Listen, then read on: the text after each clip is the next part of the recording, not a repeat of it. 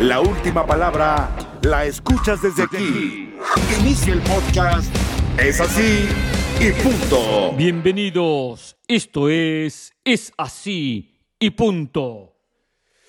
¿Qué tal? ¿Cómo están ustedes? Aquí estamos este lunes comenzando esta nueva emisión de Es así y punto.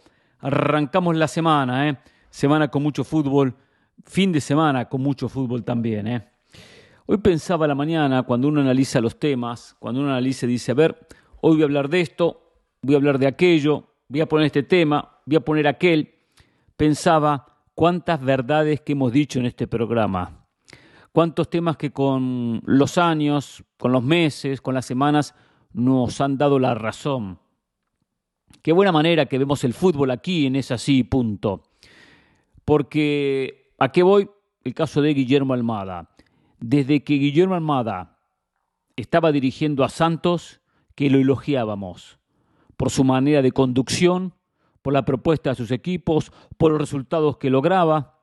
Hoy Almada llega a una nueva final de la Liga MX. Le falta solamente ganar el campeonato, pero sin dudas que lo de Almada en México ha sido muy bueno, independientemente de ese título que ahora podrá o no ganar frente al conjunto de Toluca. Pero es para destacar. Una Almada que seguramente va a aparecer en la lista de candidatos a dirigir la selección mexicana rumbo al 2026, aunque ese es otro tema. ¿Cuántas veces hemos dicho en otro acierto lo de Nacho Ambriz, que es un muy buen director técnico, muy buen técnico, y que hay que darle tiempo, hay que darle respaldo, hay que tener paciencia? Hoy llega una nueva final de la Liga MX, campeón con León en su momento, y ahora con la oportunidad de ganar un título con el conjunto de Toluca. Muy bien por Nacho Ambriz, que es un técnico que también va a aparecer en la lista de candidatos a dirigir la selección mexicana rumbo al 2026. Coincidencia. Yo tengo muy presente en la cabeza un partido cuando dirigiendo a Toluca jugó contra Pumas y perdió 5-0. 5-0 en CU. Después de ese partido hubo críticas hacia Nacho Ambriz, y algunos empezaron a destrozar a Nacho Ambriz, o a hablar qué mal el equipo, qué desastre. Yo recuerdo haber comentado, no me extrañaría que Toluca termine por encima de Pumas en el campeonato.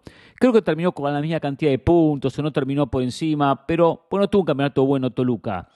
Pero el tiempo, que no fue un torneo, fueron dos, colocaron nuestros comentarios en su lugar. Está bien, a veces uno no sabe cuánto se va a demorar un técnico en imponer un estilo, o en armar un equipo competitivo. Es verdad, no fue un campeonato, fueron dos. Me falló ese primer torneo, pero el segundo vino la revancha. Y Nacho Ambriz hoy es finalista con el conjunto de Toluca. Otro tema. El otro día ganaba Toluca. Ganaba 2-1 en condición de local en el partido de ida de esta ronda semifinal. Entonces, gana 2-1. Recuerdo que en la banda se criticaba que Toluca no había matado, que Toluca no había sido contundente, que Toluca no había aprovechado para ganar por un resultado mayor, porque quedaba en la mente de todos que ese 3-0 era definir una serie, pero el 3-0 no se anotó porque estaba adelantado Camilo Zambeso, no porque Toluca no quiso. Y Toluca tuvo un rival del fuste, de la categoría del América, e hizo un gran partido. Y cuando algunos decían, muy corto resultado, no le va a alcanzar, lo cual pensamos que no le iba a alcanzar, pero sí sabíamos que el resultado era muy valioso, era muy importante ganar. Toluca tenía que pensar en ganar ese partido, no en golearlo, en ganar. Si podía golear, bienvenido. ¿Por qué? Porque la presión era del América, a partir del pitazo inicial en el partido en el Estadio Azteca. Y se dio, también lo dijimos. Toluca, al ganar su partido, ya incomoda al América, que era lo mínimo que tenía que buscar. Victoria como local en el MSU 10. La consiguió. Ya la presión era del América. Y el América no supo jugar con esa presión y con el planteamiento de Nacho Ambriz. No supo jugar. Y por eso en su estadio terminó quedando eliminado. ¿Cuántas veces hemos dicho que las series, y digo esto pues son aciertos que decimos aquí en Es así y punto. No abrimos un micrófono solo para decir pavada, para hacer ruido, para burlarse de equipos. No, y ya hablaré del tema River y Boca, ya hablaré de ese tema también, por el título ganado por Boca y por lo que influyó River en la decisión. Pero decía otro tema decimos sin dudas que en estas instancias de ida y vuelta los partidos, claro, se definen en la revancha, pero las series se inclinan en la ida. El camino de la revancha lo inclina a la ida. La ida es el partido clave, no la revancha. La revancha es el decisivo. El partido clave es la ida. Pachuca, con una ida espectacular, ganando 5-2, acomodó la serie, y después trabajó la revancha, que estuvo de más. El partido de ayer estuvo de más. La verdad que no se vio nada. Después hablaremos un poquito de lo que intentó Monterrey. Y fíjense que con lo de Toluca, ¿dónde Toluca saca la diferencia? En el partido de ida. Ahí es donde acomoda la serie para después manejar la revancha. Manejó la revancha y terminó clasificando. Pero es importantísimo ese encuentro de ida, donde ahí se acomodan la serie, la idea de uno y otro equipo, y se plantea la revancha de acuerdo a lo que pasó en la ida. Y si puedo sacarme la presión, me la tengo que sacar. Es decir, si tengo la posibilidad de pasar la presión al rival, hay que pasársela. Y digo, la presión de obligación de un resultado. Por eso aciertos que venimos comentando aquí es así y punto. Que lo hemos dicho no en una ocasión, no porque somos oportunistas y un día abrimos el micrófono y lo decimos, no. Lo hemos dicho en cantidad de oportunidades. En cantidad. Bueno, hablemos un poquito de lo que fue el Toluca América. Gran planteamiento de un Toluca. Que ojo, me gustó cómo defendió, no me gustó con la pelota. O sea, Toluca me gustó cómo defendió. Defendió algo importante, las bandas, los costados. El América es un equipo que ataca por fuera, con Fuente que sale por izquierda, con Brian Rodríguez, o cuando jugó en su momento el Cabecita Rodríguez, en algunos partidos cuando arrancaba el Cabecita, o sea, ataca mucho por fuera, ataca mucho por las bandas, ataca siempre desde el centro hacia el medio. El medio tiene presencia de Henry Martín, tiene la presencia de Valdés, el otro extremo que cierra, si ataca por izquierda, cierra Cendejas, si ataca Cendejas, cierra el Cabecita o Brian Rodríguez. Y Cendejas que hace lo propio por derecha también, desborda, mete centros, lo acompaña bien Lara, es un equipo que trabaja por fuera mucho. Y el desdoble, el 2-1, ¿qué hizo bien el conjunto del América, de Toluca? Tapó las bandas, marcó bien en las bandas, marcó bien en los costados, evitó el centro, no es que marcó a los posibles receptores del centro, marcó para evitar el centro, evitar el pase, muy simple. Y en algunos casos le ganaron, pero cuando le ganaron, marcó bien en el medio. Y por eso controló la América. Desde ahí estuvo el control del rival. Después logra el 1-0, gol de Jorge Torres Nilo, pelota parada nuevamente, un problema para la América, consigue la apertura. América reacciona y empata rápido, lo cual eso fue fundamental para la América, ese empate rápido. El gol de Cendejas. 1-1. Y bueno, el América seguía estando a un gol de meterse. Y el América lo buscó, lo intentó y lo podría haber ganado, Lo podría haber ganado. No fue un América desastroso. La de Brian Rodríguez, que pasa muy cerca, intervenciones de Thiago Volpi. Y el gol que le anulan, bien anulado al propio Henry Martín. O sea, América estuvo a centímetros de clasificar. Porque si Henry Martín recibía esa pelota unos centímetros más atrás, el América era finalista. La América era finalista, o sea, hizo todo lo que tenía que hacer la América. ¿Qué le faltó? Más variantes, más juego interior, que pesara más Fidalgo en la generación, que pesara más los interiores. Eso faltó en el equipo del América para haber logrado ese gol. Pero jugar con la desesperación, con la ansiedad, es complicado, es difícil. Jugar con esa necesidad de estoy cuesta arriba, tengo que marcar el gol, estoy quedando eliminado, el reloj me juega en contra. Eso es una presión, que quien no está acostumbrado a jugar con presión es muy difícil. Y le costó a la América, y se le hizo difícil. Toluca me hubiese gustado que manejara más la pelota durante pasajes, porque manejó poco y atacó muy poco. Y no se puede limitar a un equipo solo a defenderse. Desde ahí falló, porque lo vi mal a Leo Fernández, manejaba la pelota pero después la perdía. Carlos González no aguantaba una sola pelota, la recibía, trataba de pivotear y enseguida la perdía. O sea, le faltó posesión al equipo de Nacho Ambriz. Pero jugó a priorizar, cuidar la diferencia. Y al fin y al cabo la cuidó, la defendió, lo logró y hoy es finalista del campeonato. América tiene que pasar la página. América tuvo un gran rendimiento futbolístico. Lo de Ortiz fue muy bueno. Y tiene que darle continuidad a un plantel espectacular, tiene un plantel espectacular, tiene jugadores que llegaron durante el campeonato, como el Brian Rodríguez, por citar uno.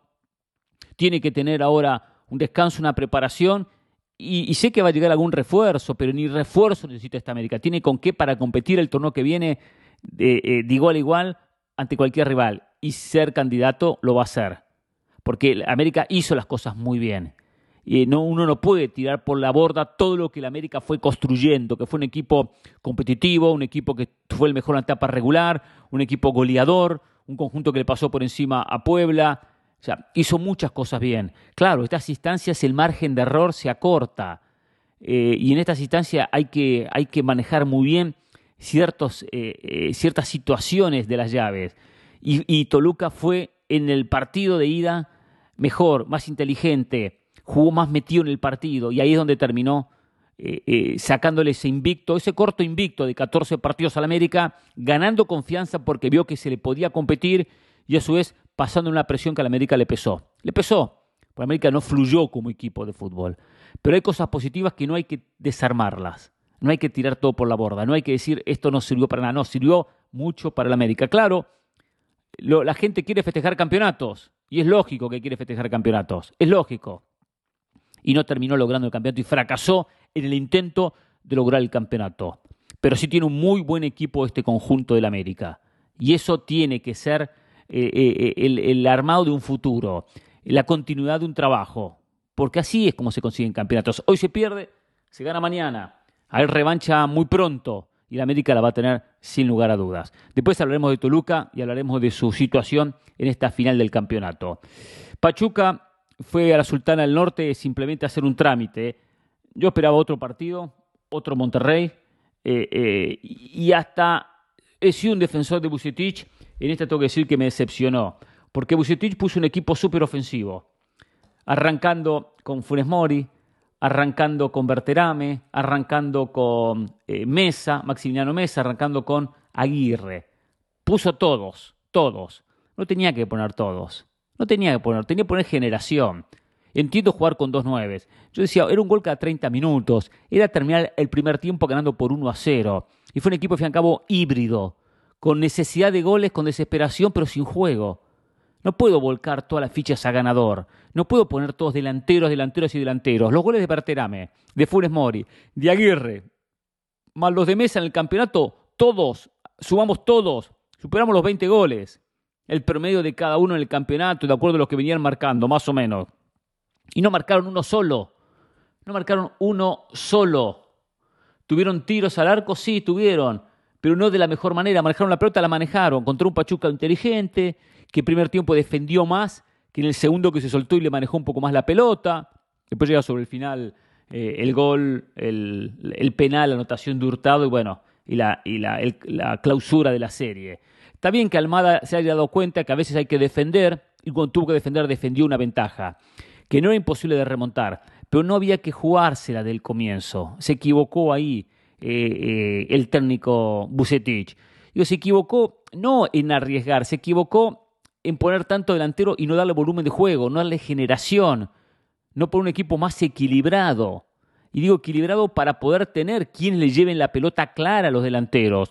Los delanteros están para culminar, Aguirre, Berterame, Funes Mori, pero ¿quién les va a dar la pelota limpia? ¿Quién va a desequilibrar atrás para que genere espacio adelante? ¿Quién? Si pone todos delanteros. ¿Mesa puede hacerlo? Sí, puede hacerlo Mesa. Pero fue un equipo muy ofensivo, muy inclinado a algo que nunca había hecho Monterrey. Nunca había jugado de esta manera, con los tres delanteros. Entonces, cuando uno improvisa algo, se termina equivocando. Entiendo que era cuesta arriba para Monterrey, pero siempre lo dijimos, un gol de Monterrey, un 1-0 primer tiempo, lo mete en la serie, porque iba a estar a 2 goles de llegar a una final en el segundo tiempo. Y el gol puede llegar al minuto 35, minuto 30, minuto 20, minuto 43. Pero esos 2, 3, 5, 10 que resten hasta el final iban a ser complicados para Pachuca. No lo hizo bien, quiso ser agresivo desde el comienzo en la alineación, pero futbolísticamente no estuvo nunca a la altura. Ni ellos se creyeron que podían remontar. Ellos no creyeron en sí mismos. Y Monterrey quedó fuera del campeonato. Ojo, no fue lo de Vucetich desastroso. Recordemos lo que hizo el Vasco Aguirre con Monterrey. Era un desastre. Le dio identidad, compitió, terminó segundo en la etapa regular y llega a semifinales. Y bueno, en un mal partido donde no mereció perder 5-2, porque Monterrey no mereció perder 5-2, mereció perder, pero no 5-2, porque el penal que erra Funes Mori es clave en la serie, era un 3-3. La expulsión de Aguirre, todo eso condicionó momentos claves del partido. El partido tiene esos momentos claves. Y ahí donde falló el equipo de Monterrey. Momentos importantes. ¿Dónde? En el partido de ida. Sí, justo en el partido de ida. Ahí se definió absolutamente todo. En ese lapso, entre el penal errado, entre la expulsión, ahí se le hizo todo cuesta arriba a Monterrey. Pachuca, primero en la etapa regular del torneo pasado, protagonista, finalista, un equipo que ha hecho las cosas muy bien de la mano de Almada. Por lo tanto, realmente uno tiene que, con técnicos así, decir, es bueno para México que técnicos como Almada potencien planteles con jóvenes, porque tiene muchos jóvenes, y jóvenes con talento, con condiciones, muchos que van a ser el futuro de México. Y me refiero a futuro en cuanto al tema selección, ¿no? Porque el caso de Kevin Álvarez, el caso de Chávez, el caso de Sánchez, el caso de Aguirre, entonces tiene una buena camada de jugadores jóvenes que están sacando una diferencia. El caso de Israel Luna también, que terminó jugando al fin y al cabo, o el propio Isaís, Mauricio, que le aportan muchísimo, con juventud, a un conjunto muy bien trabajado. Ahí vemos la importancia del director técnico. Tiene talento, tiene jugadores, pero a su vez tiene el trabajo de un técnico espectacular. Bien por Pachuca, bien por Toluca, merecidos finalistas. En su momento hablaremos de dicha final. Es así y punto. Llegó la hora donde la autoridad habla. Es así y punto. En Argentina se dio un cierre de campeonato infartante, de película, donde Boca ganó el título, ganó el campeonato. Felicito a la gente de Boca por este título, por este logro, un nuevo campeonato local. Y quiero hablar un poco de lo que fue la definición. Primero, comentarles cómo estaba la situación en una última fecha donde llegaba Boca y el propio Racing a disputar un título. Boca tenía un punto más que Racing. Ustedes saben de la rivalidad que existe entre Boca y River y conocen también la rivalidad que existe entre Racing e Independiente, ambos equipos de Avellaneda. Y se daba la coincidencia que Boca jugaba contra Independiente y Racing jugaba contra River. Entonces estaba el morbo que los de River querían que Racing ganara para que Boca no lograra el campeonato. O sea que se podían dejar ganar. Estaban los de Independiente, que jugaban contra Boca, no querían que el Racing sea campeón, y también estaba el morbo de decir, ¿Independiente va a dejar que Boca gane su partido o va a ir a menos? O sea, ¿va a ir a menos o va a buscar competir en el partido para que Boca salga campeón y no salga campeón el equipo Racing? Boca dependía de sí mismo, ganaba y se quedaba con el campeonato. Yo se lo dije como hincha de River, quería que River perdiera para que por lo menos incrementaran las chances que Boca no lograra el campeonato. Y se dio una dramática definición. Por cierto, que yo no me interesó ver, no quise ver esos sentimientos. River no luchaba por nada, no quería ver. Asumía que Boca iba a lograr el campeonato, que lo terminó logrando. No quería ver los partidos y no los vi. Después vi el resumen del partido de River Racing, nada más. Pero lo dramático de la definición y lo bueno de la definición que ganó el fútbol argentino, independientemente que Boca gana su título. Y a qué voy, bueno, Independiente, para hacer un poco el resumen del partido, le saca el empate a Boca, va 2-2. Iba primero ganando Boca, ganaba Independiente, Boca lo empata, Boca se pone al frente con el gol de Villa, y cerca del final Vallejo logra el 2-2, un 2-2. En ese momento River jugaba con Racing y el partido estaba 1-1, lo cual con 2 empates Boca era campeón. Minuto 89, penal para el Racing. Si Racing lograba el gol y por consiguiente la victoria, lograba el título, lograba el campeonato. Tiró el penal Galván, se lo atajó Armani. El arquero River atajó el penal. Y con esa tajada de Armani, Boca fue campeón.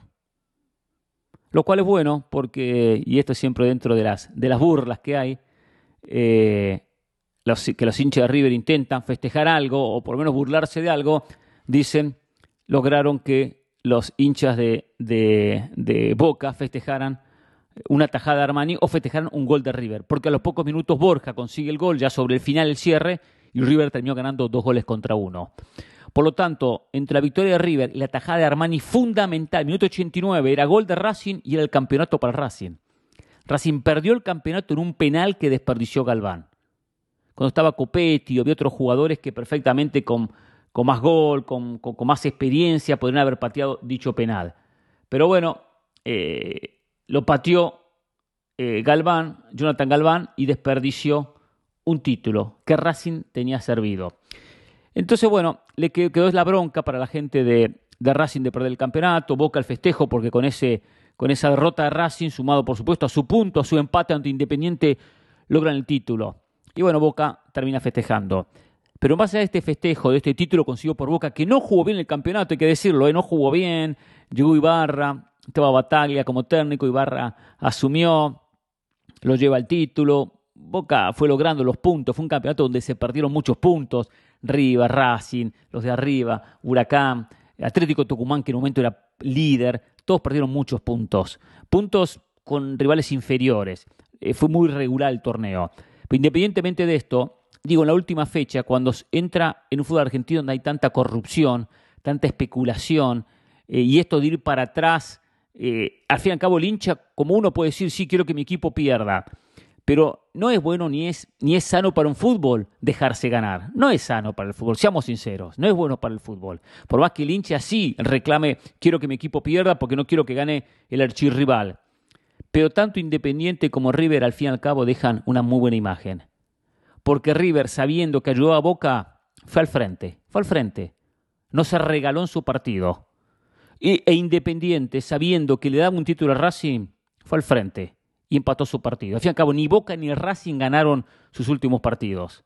Lo cual habla bien, por lo menos, del futbolista, que no regaló, que no quiso ir para atrás, que no dijo, vengo aquí a dar una victoria al rival para que no festeje tal hinchada u otra hinchada, un equipo u otro.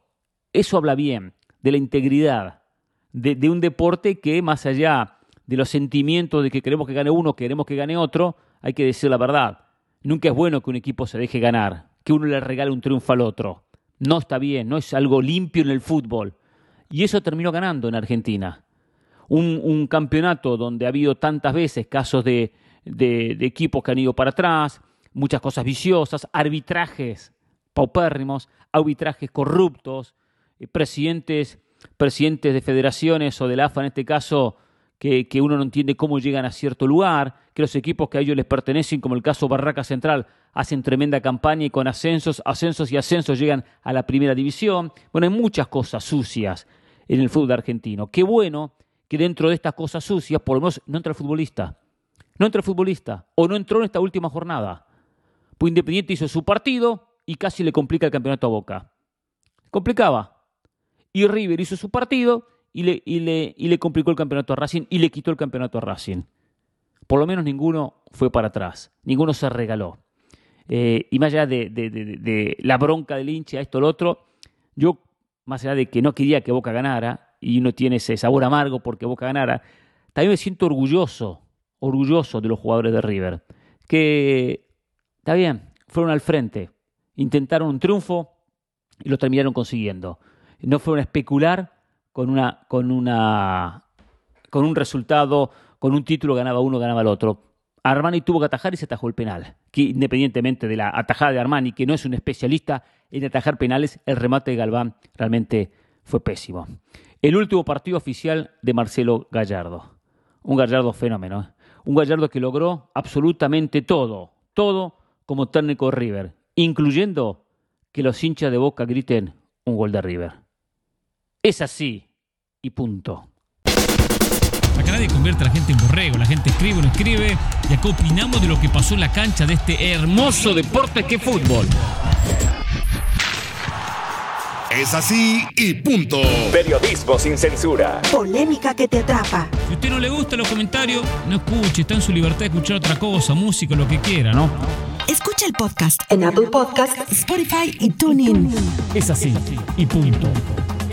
Mañana Mañana y el miércoles tendremos jornada de UEFA Champions League, la quinta fecha de la ronda de grupos, quinta de 6, la quinta de estos 6 enfrentamientos, el quinto partido de 6 que van a disputar cada equipo en la ronda de grupos. Por lo tanto, entramos ya en la recta final. Ya se van a definir algunos clasificados, algunos ya están, van a quedar algunos eliminados y tendremos más emocionante la jornada del miércoles que la del martes, pero hay algunos partidos claves. A ver, hagamos un repaso rápido. Por ejemplo, el grupo E juega el Salzburgo contra el Chelsea, un Salzburgo segundo con 6 contra el Chelsea líder con 7. Un partido importante para clasificar y para a su vez también luchar por la primera posición del grupo. En este grupo donde el Milan está tercero con 4, hoy al Milan no le alcanza, hoy el Milan está fuera, está en la Europa League, pero visita al Dinamo de Zagreb. El equipo italiano tiene que ganar en Croacia, tiene que ganar el conjunto de Stefano Pioli de visitante, lo cual es un partido interesantísimo. Es un grupo bastante parejo pero el Milan obligado a sumar de visitante 3 puntos y ver qué pasa entre el Chelsea primero y el Salzburgo segundo. Dentro de todo es uno de los grupos más interesantes en cuanto a la definición. El grupo F, el Madrid juega en Alemania contra el Leipzig, que está segundo. El Madrid está primero con 10, el Madrid está clasificado. El Leipzig está segundo con 6. El Leipzig no puede perder puntos contra el Madrid, tiene que buscar por lo menos mínimo empatar un partido. Y el Shakhtar Donetsk visita al Celtic en Escocia. El Shakhtar Donetsk está a un punto del Leipzig, lo cual tiene que buscarle ganarle y después lo recibe. Si el Shakhtar gana en Escocia, le complica el Leipzig la clasificación. Acá hay una disputa entre el equipo alemán y el equipo ucraniano para ver quién termina segundo. ¿Saben algo interesante que tiene la Champions? Por ejemplo, el Shakhtar Donetsk juega contra el Celtic. El Celtic está último con un punto ya eliminado. Más allá de que tiene alguna posibilidad matemática de meterse en la Europa League, la Champions premia, aparte de los premios económicos, por lograr pasar de ronda, por jugar la ronda de grupos, por llegar a cuarto de final. O sea, cada instancia que se llega hay un premio económico. Pero aparte hay un premio extra por victoria y un premio menor por empate. O sea, un equipo eliminado sabe que si gana tiene un premio económico. Si empata es menor. Y eso es importante, por lo menos para estos equipos eliminados, que igual juegan intentando tratar de poder pasar de ronda. A ver, en el grupo G hay un partido importantísimo. El Dortmund recibe al Manchester City. Los dos ya están camino a la clasificación, no hay problema, no hay drama por eso. Pero está en juego el primer lugar del grupo. Porque el Dortmund en Inglaterra perdió 2-1. Si el Dortmund le gana al City 1-0, queda primero. Queda primero. Y el Dortmund visita al Copenhague en la última fecha, lo cual es un partido clave. El City no puede darse el lujo de perder en Alemania, porque hay que terminar primero. Y un City que es candidato en esta Champions no puede dar ventaja de terminar segundo y después cruzarse contra un Real Madrid o cruzarse contra un Paris Saint-Germain. Hay que evitar esos cruces. Hay que intentar tener el camino más fácil para llegar al título. Por eso para el City es importante no perder en Alemania. Y si pierde, marcar más de un gol. 3-2, 4-3. El Dortmund se la juega. Los dos van a meterse, porque en este grupo está el Sevilla con 2 puntos y el Copenhague con 2 puntos. El Sevilla recibe al Copenhague buscando una victoria que le asegure por lo menos la Europa League. Y en el último grupo, el PSG juega contra el Maccabi Haifa. PSG tiene 8 puntos, Benfica tiene 8 puntos. PSG busca un triunfo para seguir como líder y una buena diferencia de gol, que seguramente va a ganar sin mayores dificultades. Ahora, ojo a este partido. Benfica-Juventus. Benfica-Juventus. Benfica tiene 8 puntos, Juventus tiene 3. Juventus tiene la obligación de ganar al Benfica para quedar 8-6 y después buscar el milagro en la última fecha, donde el Benfica visita Israel y tiene que jugar contra Maccabi. Es duro para la Juve. Puede perfectamente la Juve quedar mañana fuera de la ronda de grupos. Si mañana la Juve no gana en Portugal al Benfica, que es un partido durísimo para el equipo de Maximiliano Allegri, si no gana ante el Benfica, queda fuera de la próxima ronda. Sería uno de los equipos, no candidatos, pero unos equipos importantes, con historia, grandes, que podían ser una de las sorpresas de la competición, fuera en la ronda de grupos. Lo que habla a la clara que esta ronda de grupos no es trámite para cualquiera. Esta ronda de grupos no es simplemente juego 6 partidos y meto en la próxima ronda. Que algunos hayan podido, sí, Pero se da la casualidad, casualmente en esta Champions, que ha habido muchos equipos, como la Juve, como el Milan, como Sevilla, como Atlético de Madrid y como Barcelona, que la ronda de grupos los está dejando fuera de la Champions. Sorpresas en una Champions que ha sido más complicada de lo pensado. Es así y punto. Llegó el momento donde usted hace el programa, llegó el momento donde usted participa aquí en Es así y punto, con su mensaje, con su pregunta, con su comentario. A ver, vamos con muchos mensajes. Dice Oli Lara, Liverpool gana contra el City, pierde contra el Forest. Qué equipo tan generoso. Sí, no ha sido regular sin dudas el Liverpool este campeonato. Javier Valdés, hola Hernán, pregunta, ¿no está prohibido poner audios durante un partido de fútbol? ¿Solo se puede cuando la pelota sale? Sí, cuando la pelota está parada. Se refiere Javier seguramente a lo que pasó en la Azteca. Ya era insoportable. Era insoportable la canción del América en el fondo del partido. Todo el partido. Ya no aguantaba más. Y paraba la pelota y la música. Y en América manejaba la pelota y igual la tenían puesta, ¿eh? Después la bajaban, la subían demasiado. Hay que escuchar a la gente, el aliento del público, más que esa canción. Si no la aguantaba más yo. Isidro Carranco. Buen día, increíble lo que ha pasado en el campeonato argentino. Mis respetos porque el final fue memorable y cardíaco. De México a esperar una gran final, ya que América, el mejor equipo de la temporada, ha quedado afuera. Saludos. Usted lo dijo todo, Isidro. Usted lo dijo absolutamente todo. Gracias, abrazo. ¿Cómo califica la actuación de Funes Mori este mes? ¿Usted lo llevaría al Mundial? Bueno, primera pregunta lo calificaría bastante flojo, bastante malo. Lo de Funes Mori no fue bueno. Lo del Mundial sí lo llevaría. Igualmente esperaría su momento definir cómo está Raúl Jiménez. Hay que ver cómo está Raúl Jiménez. Igual lo llevaría al Mundial. Después de un momento le amplío cuando ya lleguemos cerca de la Copa del Mundo y tengamos que definir los 26. Pero no anduvo bien Funes Mori. Ganó fútbol, ganó el ritmo. Eso es importante. José Ríos. Feliz lunes, profe Pereira. Final de la Liga MX, algo pareja. Vaya ironía que Toluca, siendo una de las peores defensas en el torneo, solo 2 goles le marcó el equipo más goleador como el América. Y una de las mejores defensas, Monterrey, permitió 6 goles en una serie. Por último, ¿cuál de las 2 sorpresas del fútbol mundial fue la que más les sorprendió? ¿Dinamarca en la Euro 92, Grecia en la Euro 2004 o Leicester campeón en el 2015? A ver, lo de México sí es increíble. Toluca, una mal defensa y defendió bien. Una mala defensa durante el campeonato. Y es cierto lo de Monterrey, defendió bien y se comió 6 en la serie. Pero bueno, las cosas que tiene este fútbol y que tiene la liguilla, que tiene una diferencia muchas veces con el propio campeonato o la etapa regular. De las 3 sorpresas me quedo con la de Grecia. Dinamarca siempre tenía buenos jugadores, más allá que esa selección venía de vacaciones y fue invitada a última hora. Lo de Leicester de repente uno lo fue aceptando porque fue partido a partido, estaba siempre en los primeros puestos, primero, y se lo notaba bien a este conjunto del Leicester. Lo de Grecia sí, lo pondría quizás por encima del resto como la gran sorpresa de las 3. Gracias, José. José Hernández. Hola, profe. El Pachuca eliminó a los 2 equipos del norte, Tigres y Monterrey, mostrando muy buen fútbol. Guillermo Almada está llegando a su tercera final. 2 con Pachuca, 1 con Santos. Es buen técnico, pero todo el tiempo está sobre los jugadores dándoles indicaciones. Me gustaría saber qué piensa usted de eso. ¿No cree usted que es exagerado? Porque lo hace inclusive si va arriba en el marcador. Gracias, profe Pereira, es así y punto. A ver, a veces pasa la línea, estoy de acuerdo, y mucho más en las protestas. Pero ¿qué pasa? Él busca mucho la intensidad. Intensidad es eso, correr, morder, presionar, marcar, es eso. Entonces, él los despierta. El muchacho, no podemos aflojar, y hay que correr, y hay que meter, y hay que presionar, y hay que marcar. Entonces, es el mensaje de cómo él quiere que su equipo juegue. Entonces, es un reflejo de lo que juega Pachuca, lo que busca Guillermo Almada.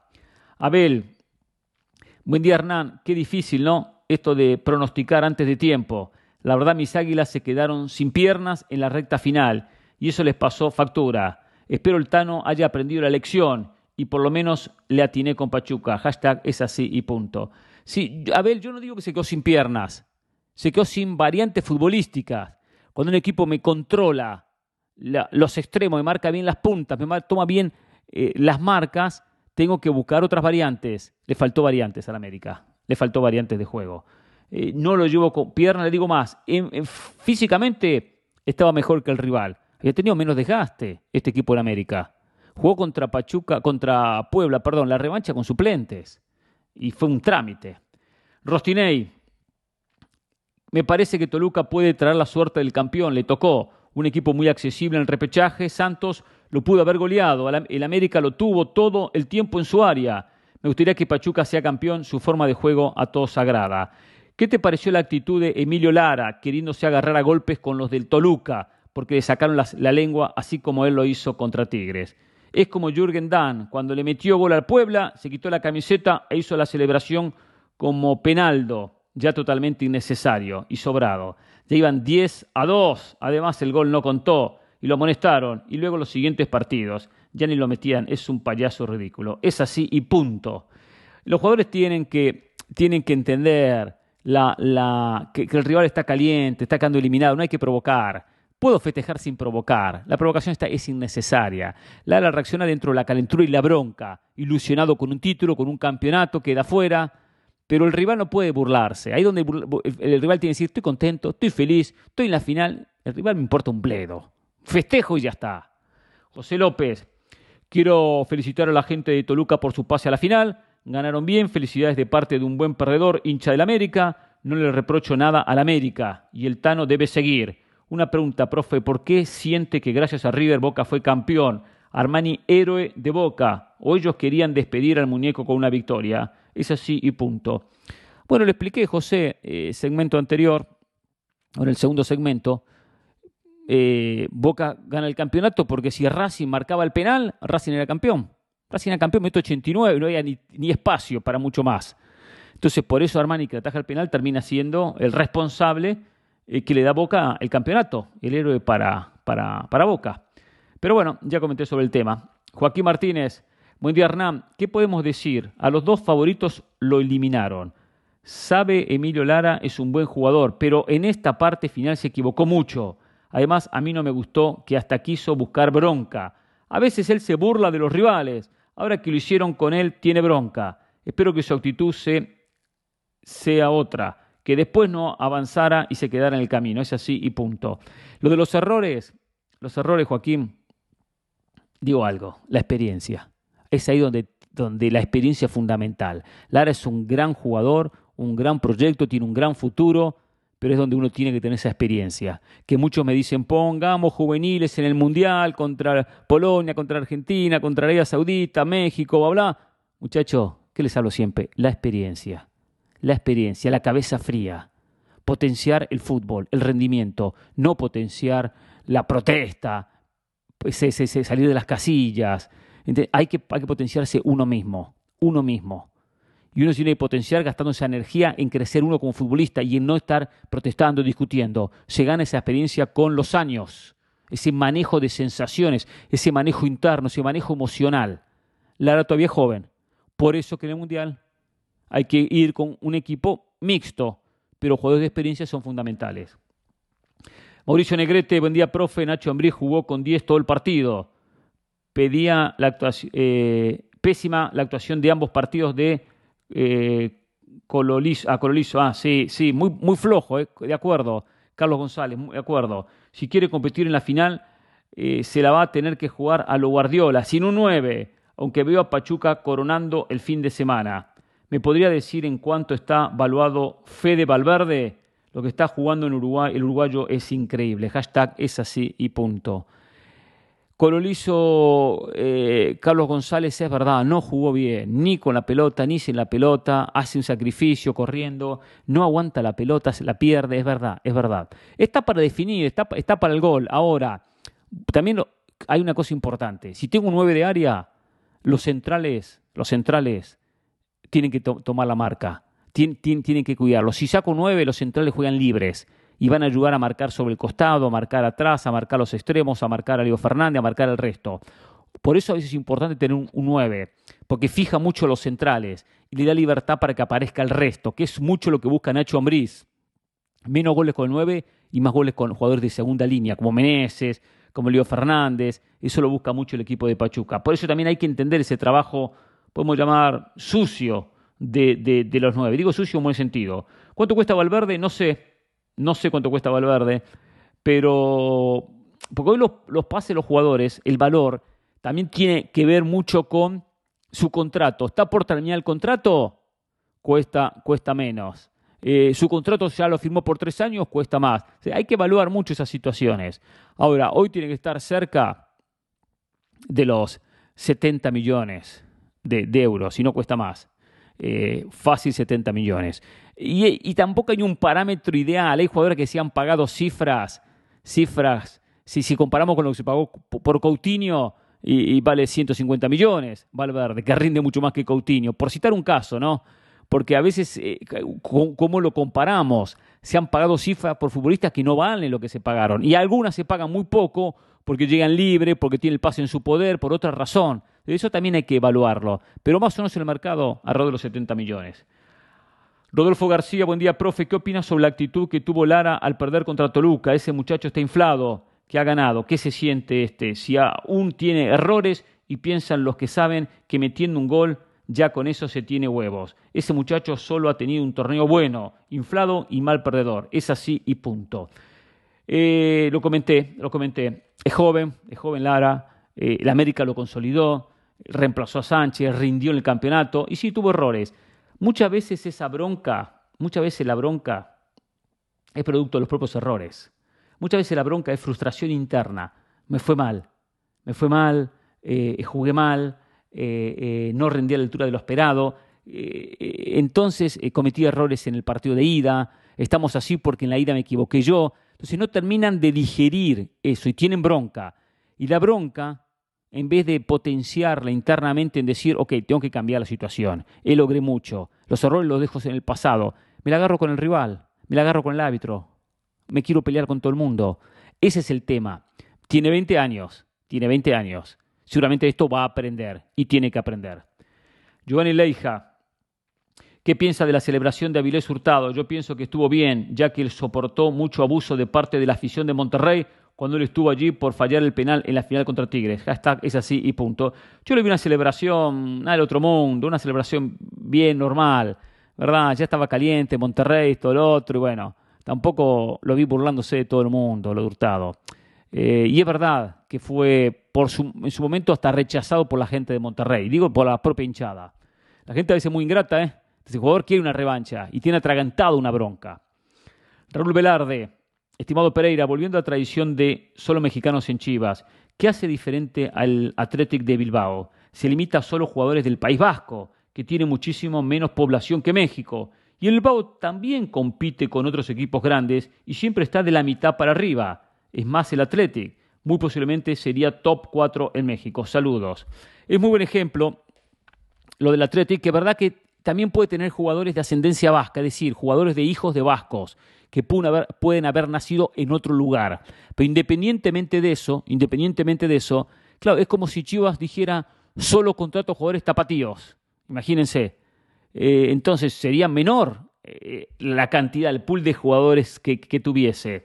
Una cosa que ha tenido el Athletic Bilbao es la continuidad de un equipo, continúa con un equipo, vende muy poco, y si vende, apuesta mucho a jóvenes.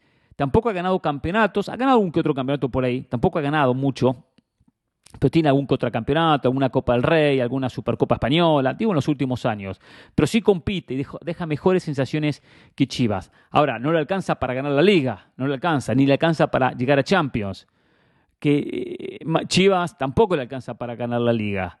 Ahora, si analizamos los últimos años, ha ganado más Chivas que Athletic Bilbao, seguramente, y tengo que referir a la época de Almeida. Pero no hay una desesperación en el Bilbao. No se gana la Liga, no hay crisis.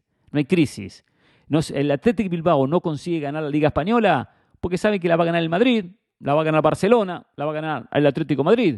Entonces no hay un drama y hay un respaldo a Valverde o al técnico que fuese.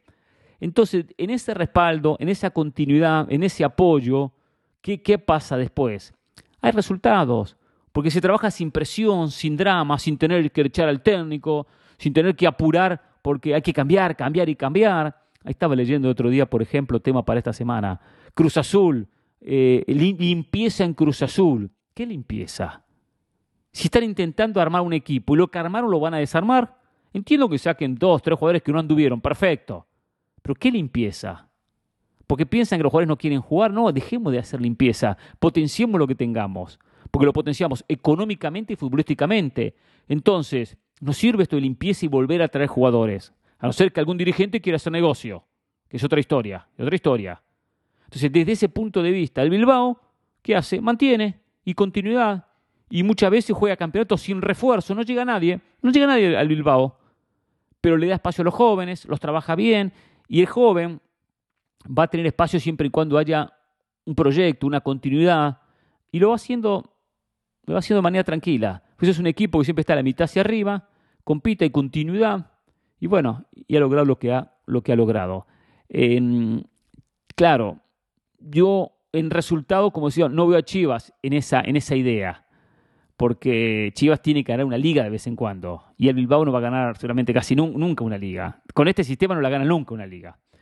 Lo que Chivas tiene que hacer ahora, que a mí no me gusta lo de Fernando Hierro, en absoluto, no me gusta. Y lo escuché y a mí no me convenció.